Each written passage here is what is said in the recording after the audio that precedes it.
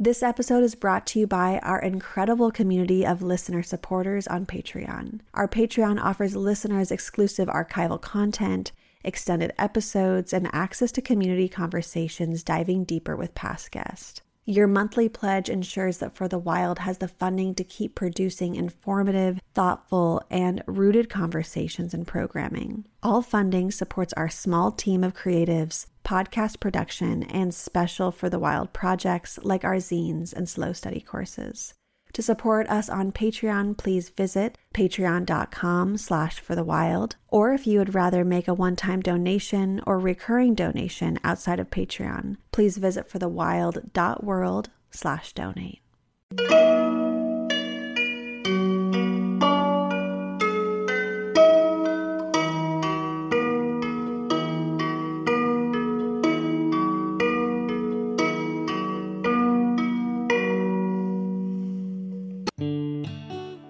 Hello and welcome to For the Wild podcast. I'm Ayana Young. Today I'm speaking with Samantha ZIPPORAH. Bodies are not a metaphor for the earth, but they are the earth. That has been an ancestral and cultural practice for time immemorial when we talk about fertility, this reverence for the fact that we have this power rather than the fear of it. Samantha ZIPPORAH is a midwife, author, and educator in service to healing and liberation. Sam's path arises from an ancient lineage of midwives, witches, and wise women, with expertise spanning the continuum of birth, sex, and death.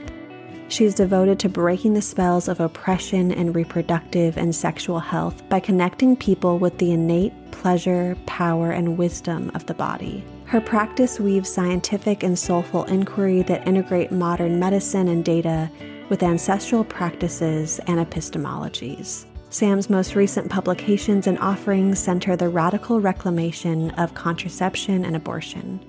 Her online membership, the Fruit of Knowledge Learning Community, features access to her heart and mind via books, courses, Q&As, curated resources, and more. Oh, Samantha, this conversation has been brewing for so many years, potentially 7 years, and I can't wait to just spend some deep time with you. I still remember meeting you for the first time so many years ago and attending some of your workshops, and I still remember them very viscerally and have been moved and expanded. So thank you for your work on the fringes, on the edges, and bringing it and centering us in it. You're so welcome. Yeah, I'm delighted that our threads have been able to connect over so much time and that we've arrived here in this moment. Mm-hmm. Me too. And the moment feels right. Yeah, really excited to dive in. And gosh, there's so much that I want to talk to you about. And hard to know where to begin, as usual for me. But I think as we open, I'd like to delve deeper into a constant thread that I see running through your work, an expansive and holistic understanding of consent. On your website, you write, quote, "Consent comes from the Latin prefix con, meaning with, and the Latin verb sentire, meaning feeling. Consent is at its roots an emotional agreement and feeling of resonance, not an intellectual understanding, passive permission given, or form to fill out," end quote. Whew. So I guess I'll start by asking, how do we cultivate practices of consent outside of transactional relationship norms? Yes. Yeah, this really is central. And, we cannot really experience consent without embodiment, without somatic awareness, without connection to self, because that feeling state that is consent, right? It's a resonance. It's a feeling state that is shared together between more than one party in some situations. But I think that self-consent is the first step that is necessary to be able to experience consent with another. And that is an effort and is a journey and is an odyssey for a lot of us, especially with wombs, in terms of being able to really truly feel what it is that we desire and resonate with, especially, in the realms of our reproductive and sexual health. Mm-hmm. Yeah. I'm thinking back to an interview you did on the Mythic Medicine podcast. And you speak really beautifully about having a sacred yes for decisions regarding your body, whether it's pregnancy, abortion, sex, etc. So if you could describe it, what does a sacred yes feel like?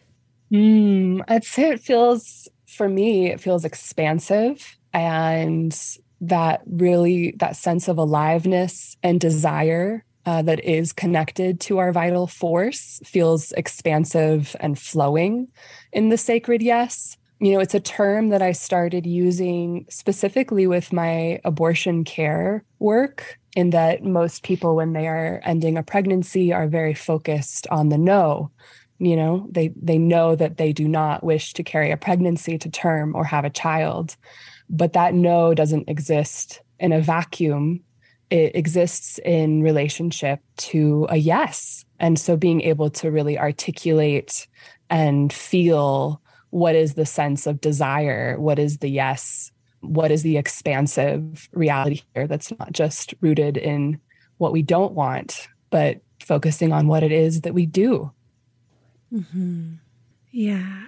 And it makes sense that these yeses have to be embodied and that they're not intellectual or rational. And I think that's really challenging. I'm thinking for myself, even somebody who is raised, as many of us were and are, in the dominant overcultured narrative where rationality and intellectualism are valued beyond all else. And so that's, in a sense, what we've been conditioned and trained to listen to. But I find that when I'm in that space, definitely it takes me out of my body, but it's almost like I could just go in circles of, is it a yes? Is it a no? Is it a maybe? Why? And I could almost talk myself into both a yes and a no, just based off like lists or bullet points. And then I almost get more confused and further away from attuning. So I guess I'm wondering, when we aren't attuned to our bodies, can we even fully acknowledge or listen to a sacred yes or no? And maybe we can, and just in my experience, I find it muddled. Yeah. This really, ties back with the conversation around consent and self-consent and embodiment, and how deeply dissociated we are as a whole from our bodies, particularly in our pelvic bowl and our generative force. And I relate so much to what you're saying, and feel like, even though I've been on this path of study and practice the entirety of my young adult and adult life, I started deeply studying at age 11, but I very much began with very Cartesian, sort of mechanical, intellectual, rational approach. I was like, ooh, I will learn everything about the body and how it functions and how to fix it. And the journey into really occupying and being able to take action from my heart, from my womb, from my sex, has really been a growth and a transformation that has come later. It's taken, took like a decade to move down from my head into my heart, and another decade to really, really move down into my womb. And yeah, it's always a practice to be able to quiet the mind and to be able to feel what is the truth of your desire. But your body will tell you, really, if you learn how to listen. And it is so profound how much wisdom is there. Mm-hmm. I want to talk a bit more about these practices, whether you want to share your personal practices or maybe some of the things you share in so many of your courses and guides that help people listen to the cues that their bodies are giving them to indicate their wants, their needs, their desires, and positions and cycles. And yeah, so I'd love if you could help us open up our curiosity and wonder about our bodies, and what are some of the cues that we can start to listen to?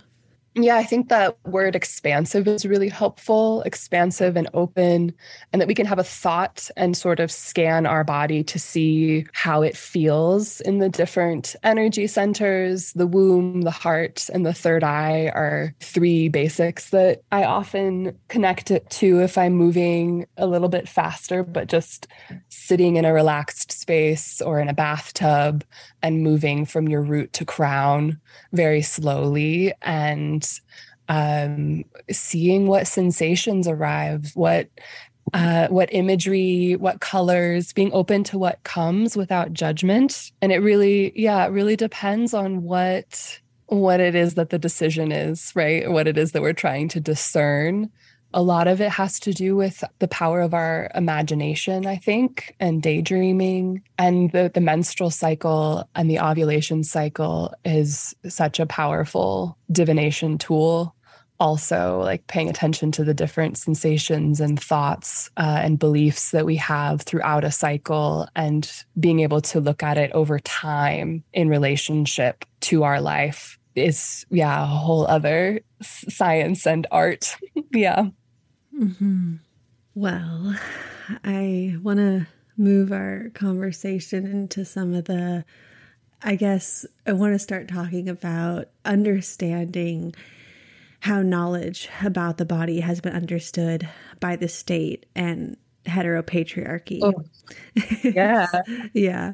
So in Caliban and the Witch, Women, the Body, and Primitive Accumulation, Sylvia Frederici writes, quote, "With the marginalization of the midwife, the process began by which women lost the control they had exercised over procreation and were reduced to a passive role in child delivery, while male doctors came to be seen as the true givers of life, as in the alchemical dreams of the Renaissance magicians. With this shift, a new medical practice also prevailed, one that, in the case of a medical emergency, prioritized the life of the fetus over that of the mother," end quote. Whew. Yeah, so how can we come to understand modern patriarchy's roots and see how they embed in places like the medical industry? Well, that book, of course, is spectacular. And I want to shout out to the Book on Fire podcast also, which goes through that book, Caliban and the Witch, chapter by chapter, and gives synthesis and commentary, and is a lot more digestible than the text is for a lot of folks. Barbara Ehrenreich's work is also extremely helpful as far as references.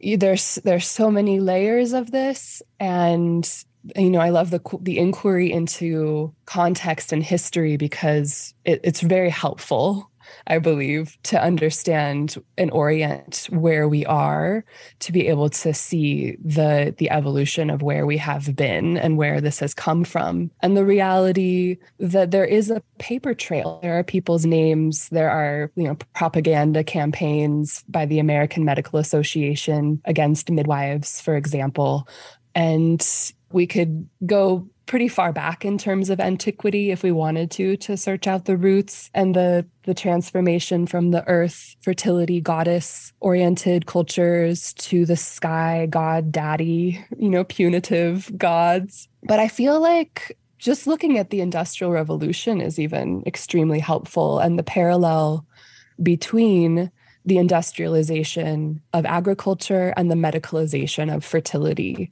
and the reality that our bodies are not a metaphor for the earth, but they are the earth, and the process by which capitalism has severed our relationship with the sacred and the divine nature of fertility, of the body, of the earth, of cycles, in order to exploit it for control and for profit, is very parallel, not distinct. So that's one insight in terms of understanding, how we've gotten here. That's a tremendous question. There's like a handful of particular people that have created the mechanization, the medicalization, the industrialization, the systems that sever our relationship. Even today, looking at Monsanto and Bayer merger, and the manipulation of the fertility of the seeds and the soil, and the fact that Bayer creates a tremendous amount of the synthetic hormonal contraception on the market. Wow. I didn't even put those two things together, but that is fascinating and disturbing. And yeah, I'm obviously, for you and probably listeners, probably would guess, like, I'm definitely more called to an intuitive way of knowing and believing in more earth-based systems. And I also know that the medical industrial complex is riddled with so much corruption and money making at so much of the core. And at the same time that there's been advances that have saved people's lives, especially when it comes to childbirth, or maybe not especially, but also when it comes to childbirth. And so just on that topic alone, maybe let's go into fertility and childbirth, particularly. How do we hold the complexity of the destruction that the medical industrial complex has brought, and also when we can trust certain technological interventions? And I would imagine this is different for everyone in every situation, but even if we could wrestle with it in a general sense, that would be helpful for me, and probably for some people listening. Yeah, well, I think to really understand that it is an industry that we're talking about, I think that this is one of the basic philosophy tenets that I share in teaching and client work all the time. I don't demonize the goods and services that are available through the medical industry. I think that understanding that it is an industry, not a healing modality, is extremely important. And our ability to make conscious decisions as consumers and understand that that industry is not a source of healing. Some of the goods and services that exist in that industry can help us on our path to healing at certain times for some of us, but that it is not a source of healing, and that we have many methods of healing and expansive traditions that have been supporting our fertility management for time immemorial. And I use this term fertility management to describe the entire continuum of contraception, abortion, miscarriage, birth, menopause, all of these experiences that we have having fertile bodies. And that, if we're going to talk about birth specifically, the World Health Organization estimates that about 5% of people actually need any sort of medical intervention in the birthing process whatsoever. And so in our country, in the United States, we have probably 2 or 3%, if that, of people giving birth without medical intervention, right? So looking at it critically, understanding the profit-driven reality of the institutions, and in the same way that our food systems, right, that we've created all of this dependency on industry, the choice to be able to go to the store and, purchase some coconut milk to make a curry. I love that. That's from industry and from globalization. But the satisfaction of being able to grow my own food and prepare it in my home is profound. And I feel like we need to be looking similarly at our fertility management practices. Mm-hmm. When you say the phrase fertility management practices, I'd love for you to describe what that means for us. For all of us, I mean, it depends on where we're at in our journeys, right? What are our goals? What is our sacred yes that we want to embody? What is our desire? I can definitely speak for myself personally. I'm avoiding pregnancy.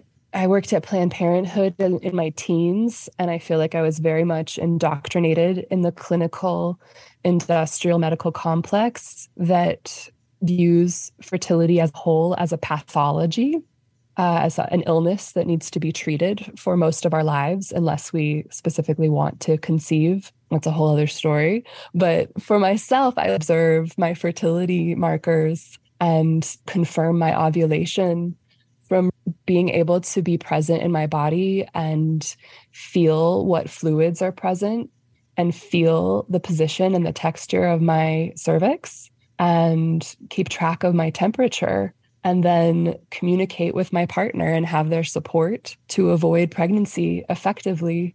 That's how I manage my fertility personally. But each individual, right, has got different goals and different values and so much nuance. And I never want to demonize all of what the medical industry offers. I think it has some very useful tools, but we need to have actual informed consent to be able to use them. And so I hesitate to go down specifically to talk about ovulation and the endocrine system, but we could. That's a big passion of mine, is understanding that the process of ovulation in and of itself has a lot more value than simply the ability to conceive or gestate a child within the ecosystem of our endocrine health, and that a huge percentage of our generation is consuming products to suppress their ovulation, which is really affecting our bone density, our metabolism, our ability to absorb minerals, our mood. So many different aspects of our self are affected when we suppress ovulation, whereas 93% of us can detect our fertile fluids effectively when we have proper instruction within the very first cycle. And I feel like this is something that can be taught to 10-year-olds, the ability to identify fertile fluids, and the reality that we're taught that we need a sperm and an egg to conceive, but in reality, we need a sperm, an egg, and fertile fluids, which are generally only present for 3 to 6 days out of an entire cycle. And I will tack on that before taking a pause, that people who make sperm are indeed fertile every single day. So for the people who are only fertile 3 to 6 days out of the month, to be taking on this tremendous burden of preventing conception is extremely problematic. Keep going. Keep going. Let's go and let's dive deeper. I really want to hear more about all of the things you just mentioned. Well, for example, we build up to 70% of our bone density between the ages of 12 and 20 as people who ovulate. And the process of ovulation creates the hormone of progesterone, which I teach as the progestation hormone. And that hormone is not just for, fortifying the endometrial tissue in case there's conception. It's also a mood regulator, and it's essential for healthy metabolism, which includes our ability to process minerals and function on so many different levels metabolically. But bone density is one very, very tactile, solid concept. I think we need to understand that when we're feeding young adults ovulation suppression medications, that we're depriving them of the opportunity to properly build bones, along with, suppressing ovulation so that we don't conceive. But that most people that are taking ovulation suppression medications are not necessarily even taking them for contraception. They're prescribed for irregular cycles and all sorts of other things like acne, which are all symptoms of other issues that are deep within the system that are being masked rather than healed through these medications. I think that the concept of the body as an ecosystem is really valuable for us to understand, that our ovaries and our wombs don't exist in a vacuum. You can't interrupt the conversation between our ovaries and our brain, for example, which is the menstrual cycle in a healthy ovulatory, consistent menstrual cycle is a conversation between our pituitary gland and our ovaries, and that when we interrupt that conversation, that it has massive impact on the ecosystem of the body as a whole, not just on reproduction. And then, yeah, really talking about the fluids, right? Like I practice the symptothermal method of fertility awareness for contraception. It can also be used for conception if you want to make a baby. But there are also fluids-only methods of fertility awareness for contraception or conception, and that is the primary fertility signal is our fluids. And so we're really talking about this entire industry of contraception, this entire cultural hysteria, hysteria being craziness from the womb, this fear of pregnancy that is very irrational if we were able to actually be somatically present with our body, if we were able to feel the texture of the fluids on our vulva and in our vaginas, that is literally all we need to know and be able to be present with, and then end rape culture, of course, so that our partners are always respectful of our wants and needs. And that's one of my fun projects that's in the works right now, is actually teaching with my partner a course called the Sermon for the Spermin, which is about encouraging our partners who make sperm to actually be fully response able for their power in the ecosystem of our bodies.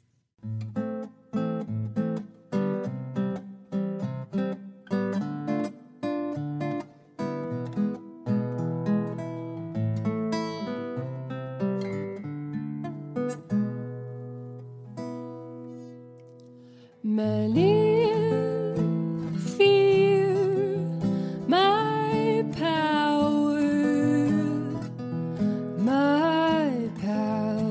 it is divine.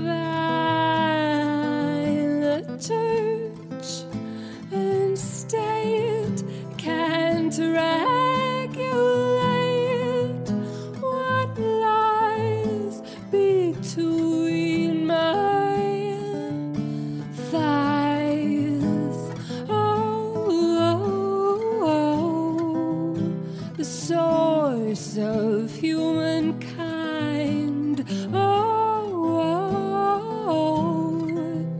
The source of humankind.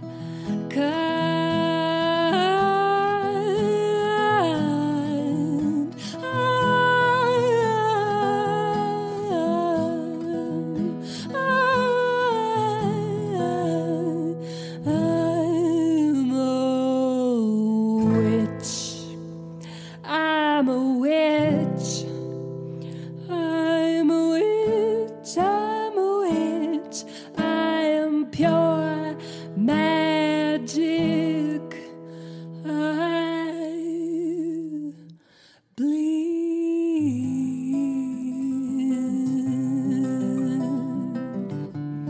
And I don't die. I decide the fate of human life with my desire. Yes, many fear my power. My power it is divine.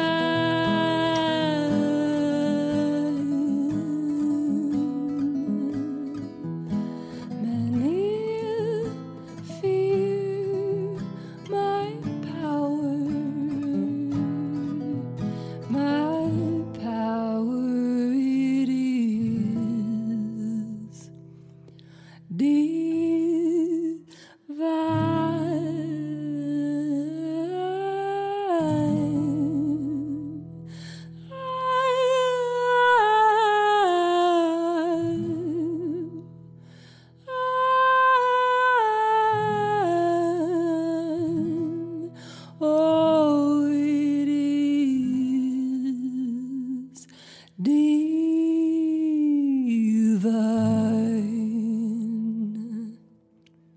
Oh gosh, it's like, what thread do I pull on from everything that you just offered? Did you say the sermon for the spermin? Wait. I did. Okay. So let's talk about that, and also rape culture, and maybe tie that into something you said near the beginning of your response, hearing the insanity that people who produce sperm, they're not given really any of these contraceptions, but the people who produce eggs are for the entire month when they're only fertile 3 to 6 days. So I feel like that ties in to each other in some bigger way that I'd love to hash out with you. Yeah, I feel like the metaphor of the 4 seasons and 4 weeks is really helpful for educating all humans about our menstrual and fertility cycles. There's a big movement around that happening, and I just want to give credit to Taoism for having this energy anatomy and the polarities of the menstruation and the ovulation, and the analogy of the seasons of the menstrual cycle, and how incredibly useful that is for educating everyone, but I want to say specifically children and our male partners and partners who produce sperm, of like, we're fertile in the springtime. Everything's wet in the springtime. And that's when you can plant seeds that will grow. You can't plant seeds in the fall when everything is dying, or in the middle of winter. And to be able to steward, to be able to be conscious of how we impact our environment within our ecosystems, being, again, not actually a metaphor, but just a reality of how we exist in microcosm, in relation to macrocosm. And so I believe that our sexual and fertile bodies and sexual and fertile realities in our partnerships and intimate relationships ought to be, direct reflection and embodiment of the way that we are in reverence for the cycles of the earth, and the reality that it's absurd to try and create a situation with our environment and the earth that is only to suit our needs constantly. That's how we got into the mess that we are in currently in so many levels, right? The obsession with stasis being a very patriarchal overculture problem, where we want to have a controlled environment, and we want it to be the perfect temperature to constantly be productive in the ways that are suitable to us, when that is not the nature of reality, the nature of our bodies, the nature of the earth. So another metaphor that is pretty profound in that conversation around, Monsanto and Bayer and our menstrual and ovulatory cycles is that reality that synthetic hormonal contraceptive methods of all kinds that are on the market essentially trap us in late fall. In terms of that analogy of the menstrual cycle in 4 weeks as 4 seasons, it mirrors the premenstrual week hormonally. They're like creating stasis, trapping us in the premenstrual week in a way that really mirrors monocropping and the way that soil depletion and desertification happens as a result of monocropping. The same thing happens to our bodies and our metabolisms, and it actually creates heat and dryness and inflammation and mineral depletion in a way that really beautifully and tragically mirrors the culture of agriculture on the planet right now. And so again, like bringing that into our intimate and sexual and fertile spheres, and understanding the level of humility and reverence and sensitivity that people who are enjoying, right, the delicious things that our bodies and the earth have to offer, that it is their obligation, their responsibility to learn how to have reverence for the cycle, have humility around their role within it, and be really intentional and conscious of how and when and where they plant seeds. Mm-hmm. I really appreciate you being able to connect the earth body and the human body and the fields and the monocropping to fertility, the industrialized fertility project. It's, yeah, I really feel that. And I guess I'm coming to a question of, where does the pressure of female fertility come from? Like, why are we so afraid of death and of these fallow periods? I mean, power, the fear of our power, and the reality that every single human being comes from this power that we are connected to, and that we have this capacity with our consciousness and will to affect human existence, right? The creation, the fate of our creative power is something that we actually can use our consciousness and will to embody in order to menstruate rather than gestate. And that has always been our power. Yeah, I think that's hugely where it comes from. There's, of course, like many different fractals and opinions and tangents coming from that. But I do think that at its core, it's a fear of our power. Mm-hmm. And who's controlling people who have eggs or ovulates power? You know, I think there's the power conversation is vast, and the controllers of that power, name it patriarchy, or I don't know what, maybe we'd still name it patriarchy now. Yeah, it's like, how do they hone and have that power be theirs? Yeah, the question of power is really fascinating. And there's also this question I'm having around fertility that's not well researched in a intellectual academic way, but it's something that I've heard through conversation and maybe more of a cultural context around fertility and maybe drops in fertility. And I'm trying to wrap my mind around it because I think there's so many different sources that are talking about fertility globally and what that means for the human species. And of course, I know that we are being bombarded with more toxins than ever, seemingly every day, and pollution and factory farms and agrochemical laden produce. And so I'm not surprised when I hear conversations around a dive in fertility rates. But again, it's hard for me to navigate this conversation. And so I'm wondering, in your practice, what have you been seeing? Yeah, we are having a really hard time as the earth and the seasons themselves are shifting.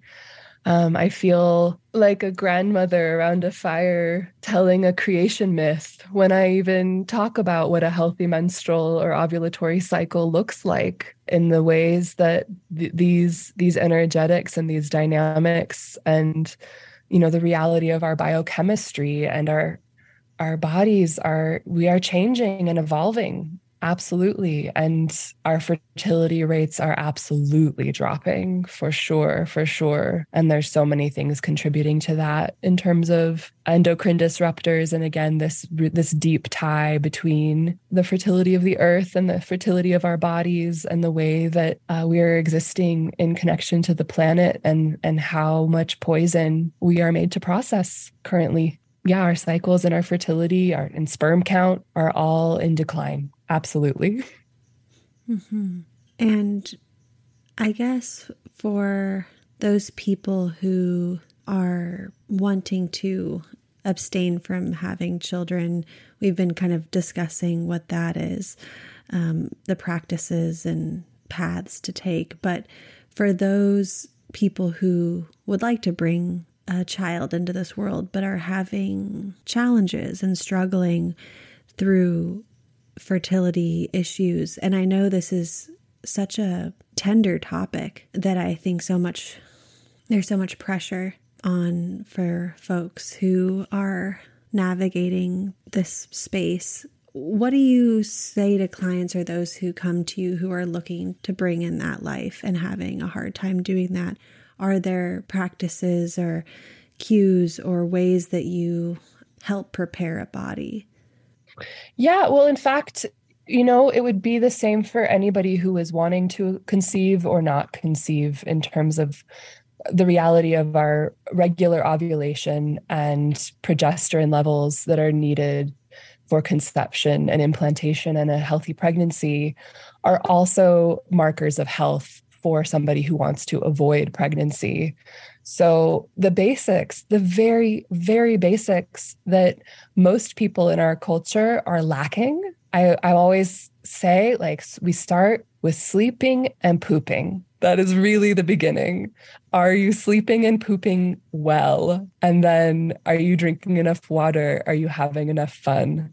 There are so many different layers of it, but it really has to start with that basic reality of your biorhythms. And like, what business do we have wanting to bring another human into the world that we then need to teach how to sleep and poop if we ourselves are not able to do that in a healthy way? And yeah, a lot has to do with nutrition and mineralization of the body. And there's a lot to be said on the psycho-spiritual levels and the energetics as well. And similarly, I feel like many people see pregnancy as an achievement, and it's got this very, yang energy, if we're going to use the Taoist terminology of like, they're going to get pregnant, achieve pregnancy. But my experience and what I've witnessed really is that the ability to conceive and hold is so much more yin. And on a very, biochemical, Western medical level conversation, we're talking about, our sex hormones, our healthy sex hormones of estrogen and progesterone and follicular stimulating hormone and things versus cortisol and adrenaline. And the fact that our bodies will always, always prioritize the production of cortisol over the production of healthy sex hormones in terms of survival. So our stress levels and our psychology and the way that we relate to our environment and our lives and the production of cortisol is a very big thing to address. Yeah, there's lots of layers there.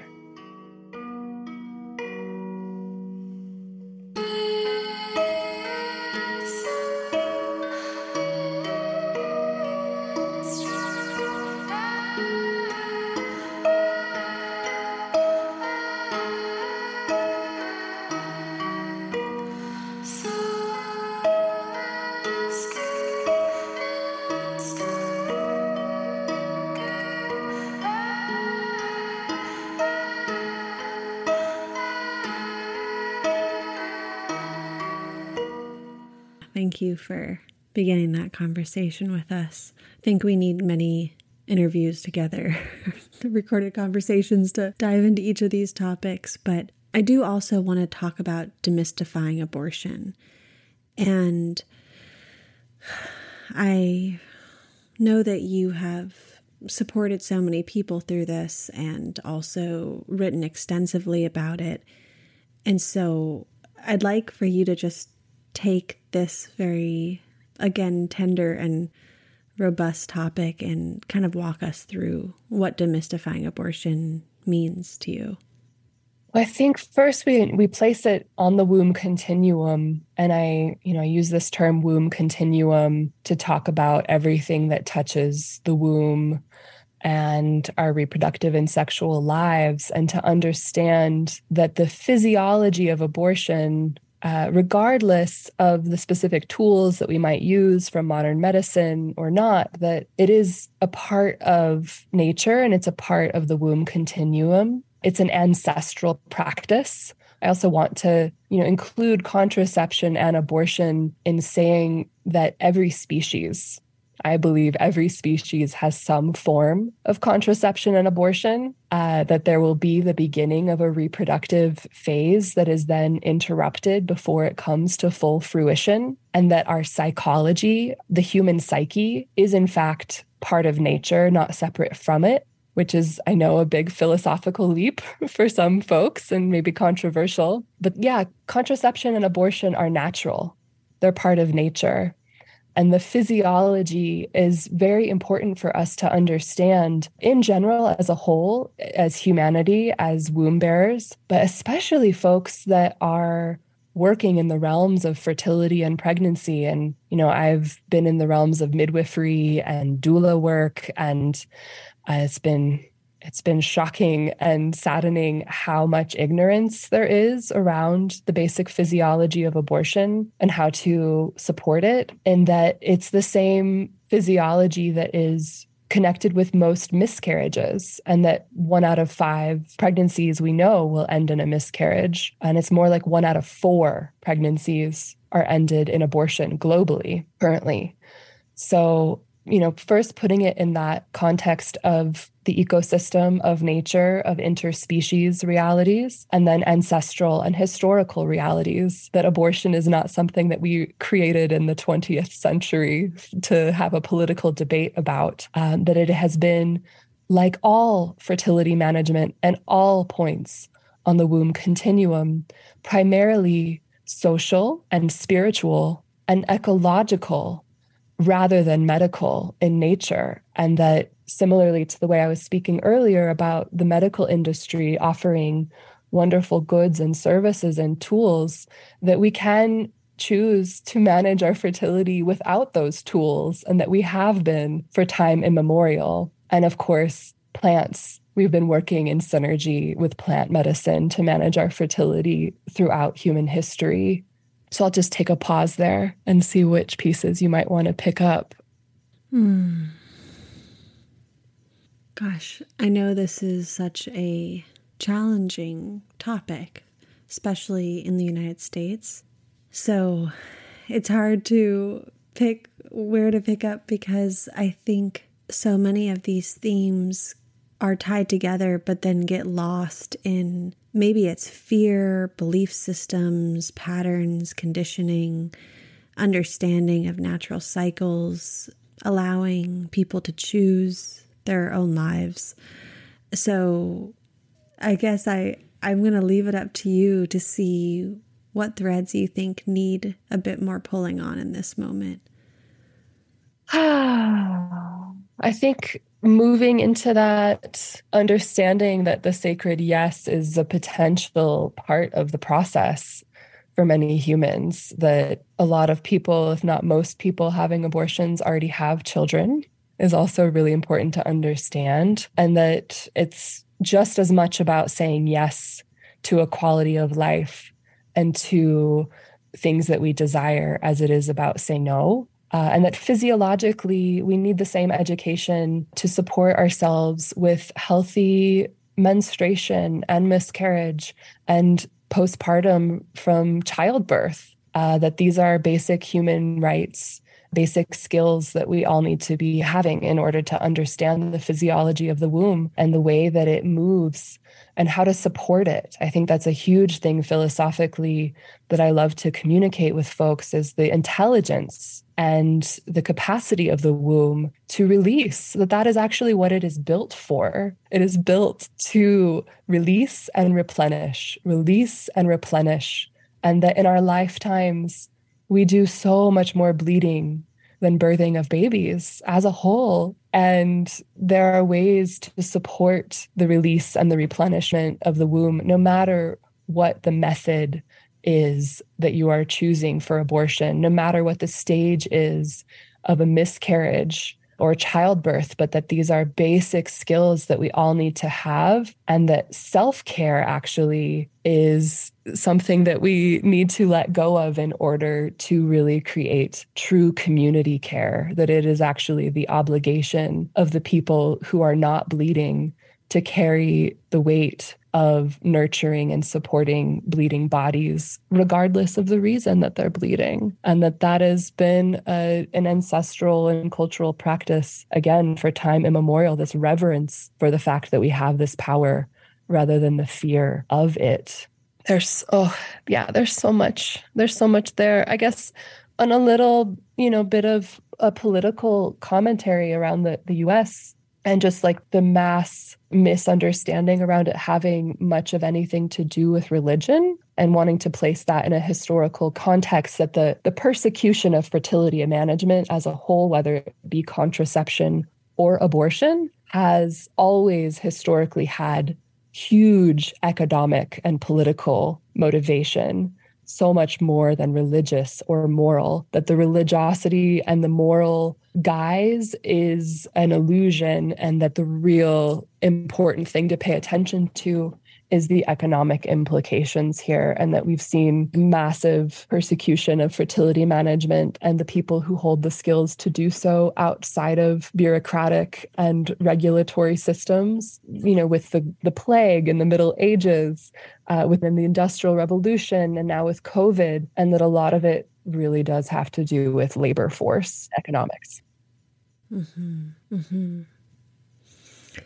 Yeah, and almost the centralization of that power and economic growth, right? Like, if corporations want to own the quote cure, or own the power to heal, or be the ones that everyone turns to, then they centralize the power and the money to them. And then everyone else becomes untrustworthy and unregulated and dangerous. And so I have definitely seen that pattern through so many facets of our culture.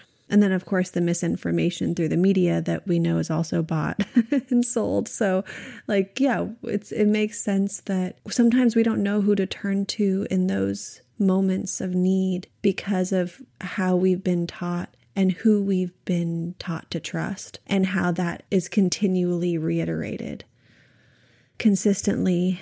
And then the pressure of death on top of that. It's like, if you don't make the right decision, if you don't trust the corporations we've been telling you to trust, you'll die or you'll kill your child or whatever it is. And I have a lot of compassion for all of us humans as we try to navigate listening to our bodies, setting up systems for self-care, community care, collective care, when we're being told we are endangering ourselves and others by trusting the non-establishment. And then it almost becomes... I find myself sometimes even second guessing or worrying that I may be irresponsible to tell other people to listen to their own bodies. And then I'm like, oh no, how do I even remedy that in myself? Because of course, these large projects, complexes are saying that if you tell somebody to trust themselves, then you're putting them in danger.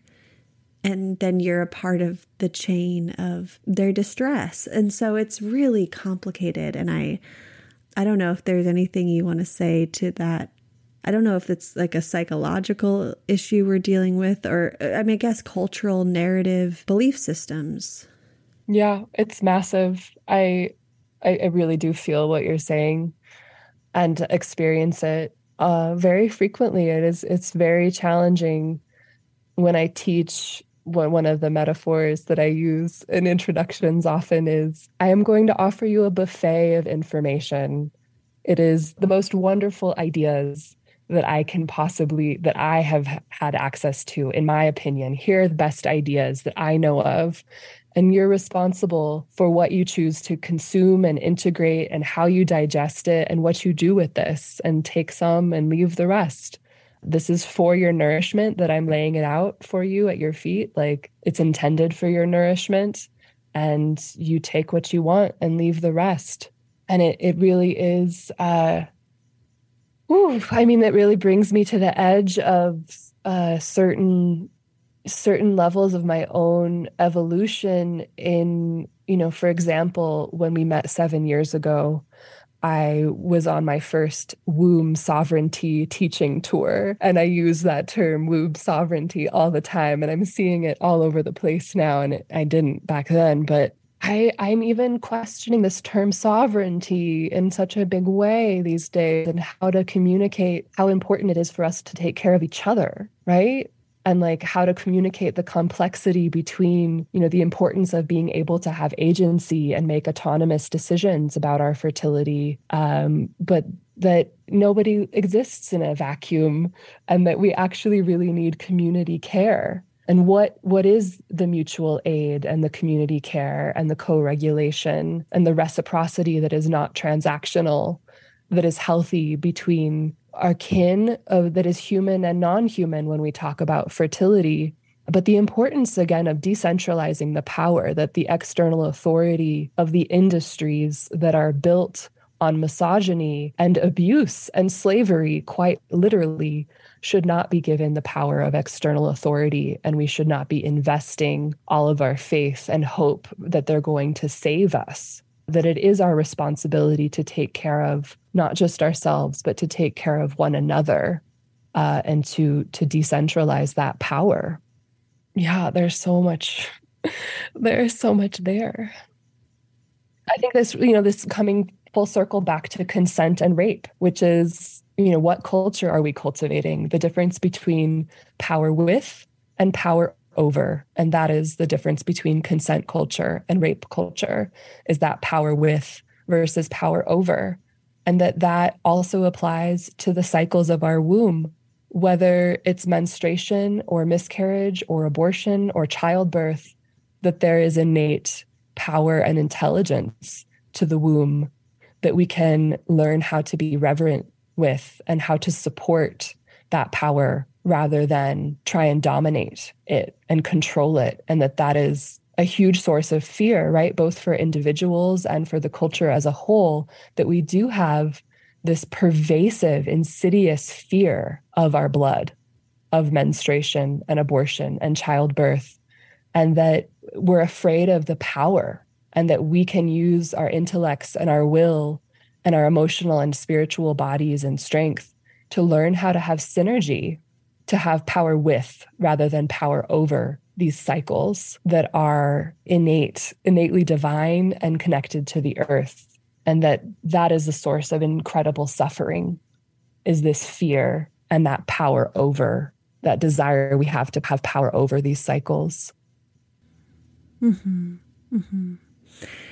Gosh, yeah. And when I think about rape culture specifically, it's so insidious because it's everywhere.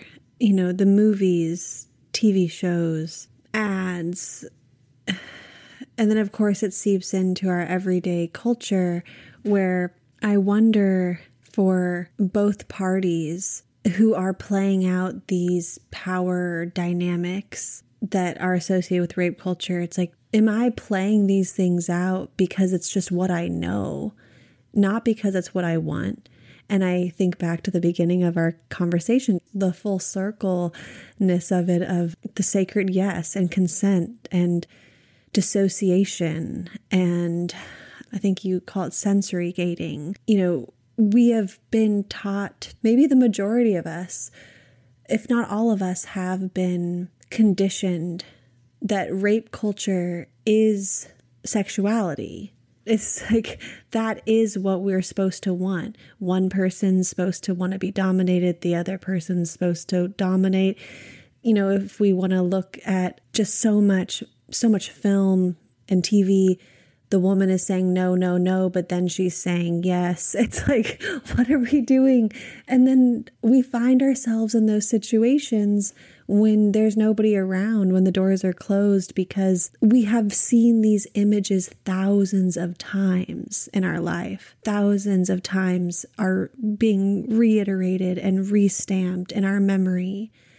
And then, of course, so many of us aren't taught about embodiment, and we don't even feel ourselves in so many ways. We don't even feel the grief of the Anthropocene or the extinction crisis. So, of course, how are we going to feel pleasure? Or like, what is even another option other than power in sex?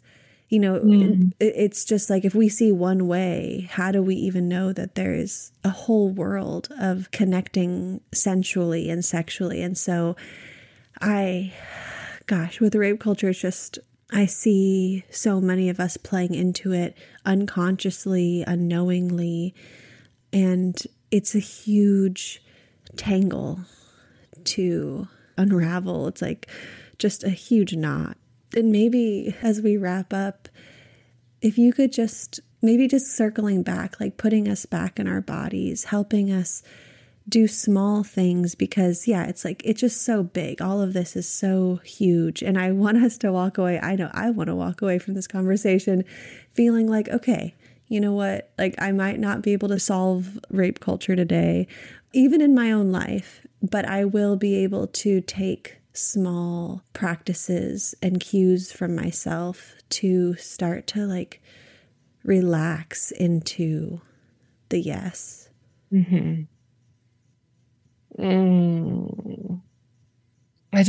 One of the most important practices, I believe, is really just, what does my body need to feel safe right now? And letting go of stories, the ability to actually be present, to bring your breath and your consciousness to this moment of your body and without judgment, and to feel where you have desire and connection, and that the expansion versus contraction, I think, is very helpful. You know, it's like, if there are thoughts, like, what helps me feel expansive with this thought? What do I feel authentic desire?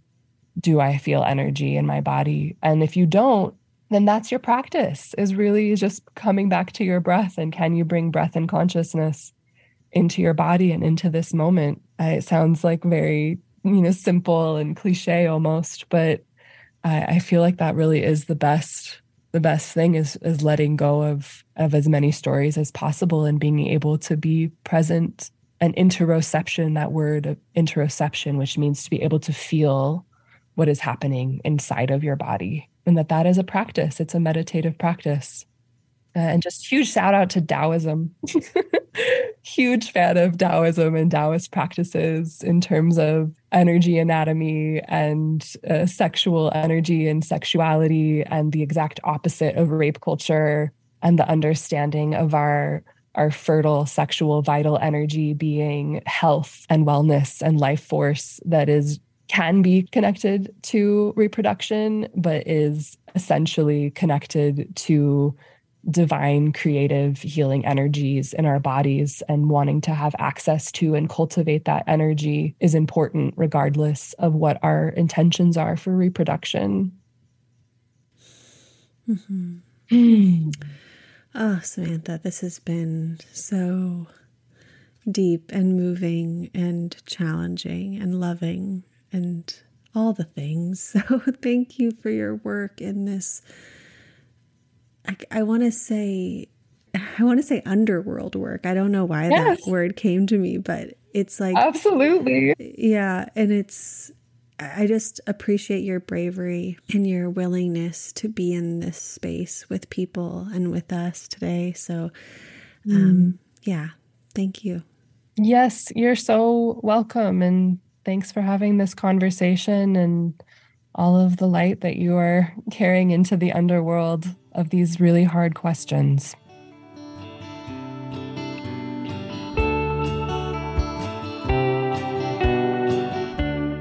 Thanks for listening to For the Wild. This week's episode featured original music by our guest Samantha ZIPPORAH, as well as music by Jeffrey Silverstein and Yesal. For the Wild is created by Ayana Young, Erica Ekram, Julia Jackson, Jackson Krupp, and Evan Tenenbaum.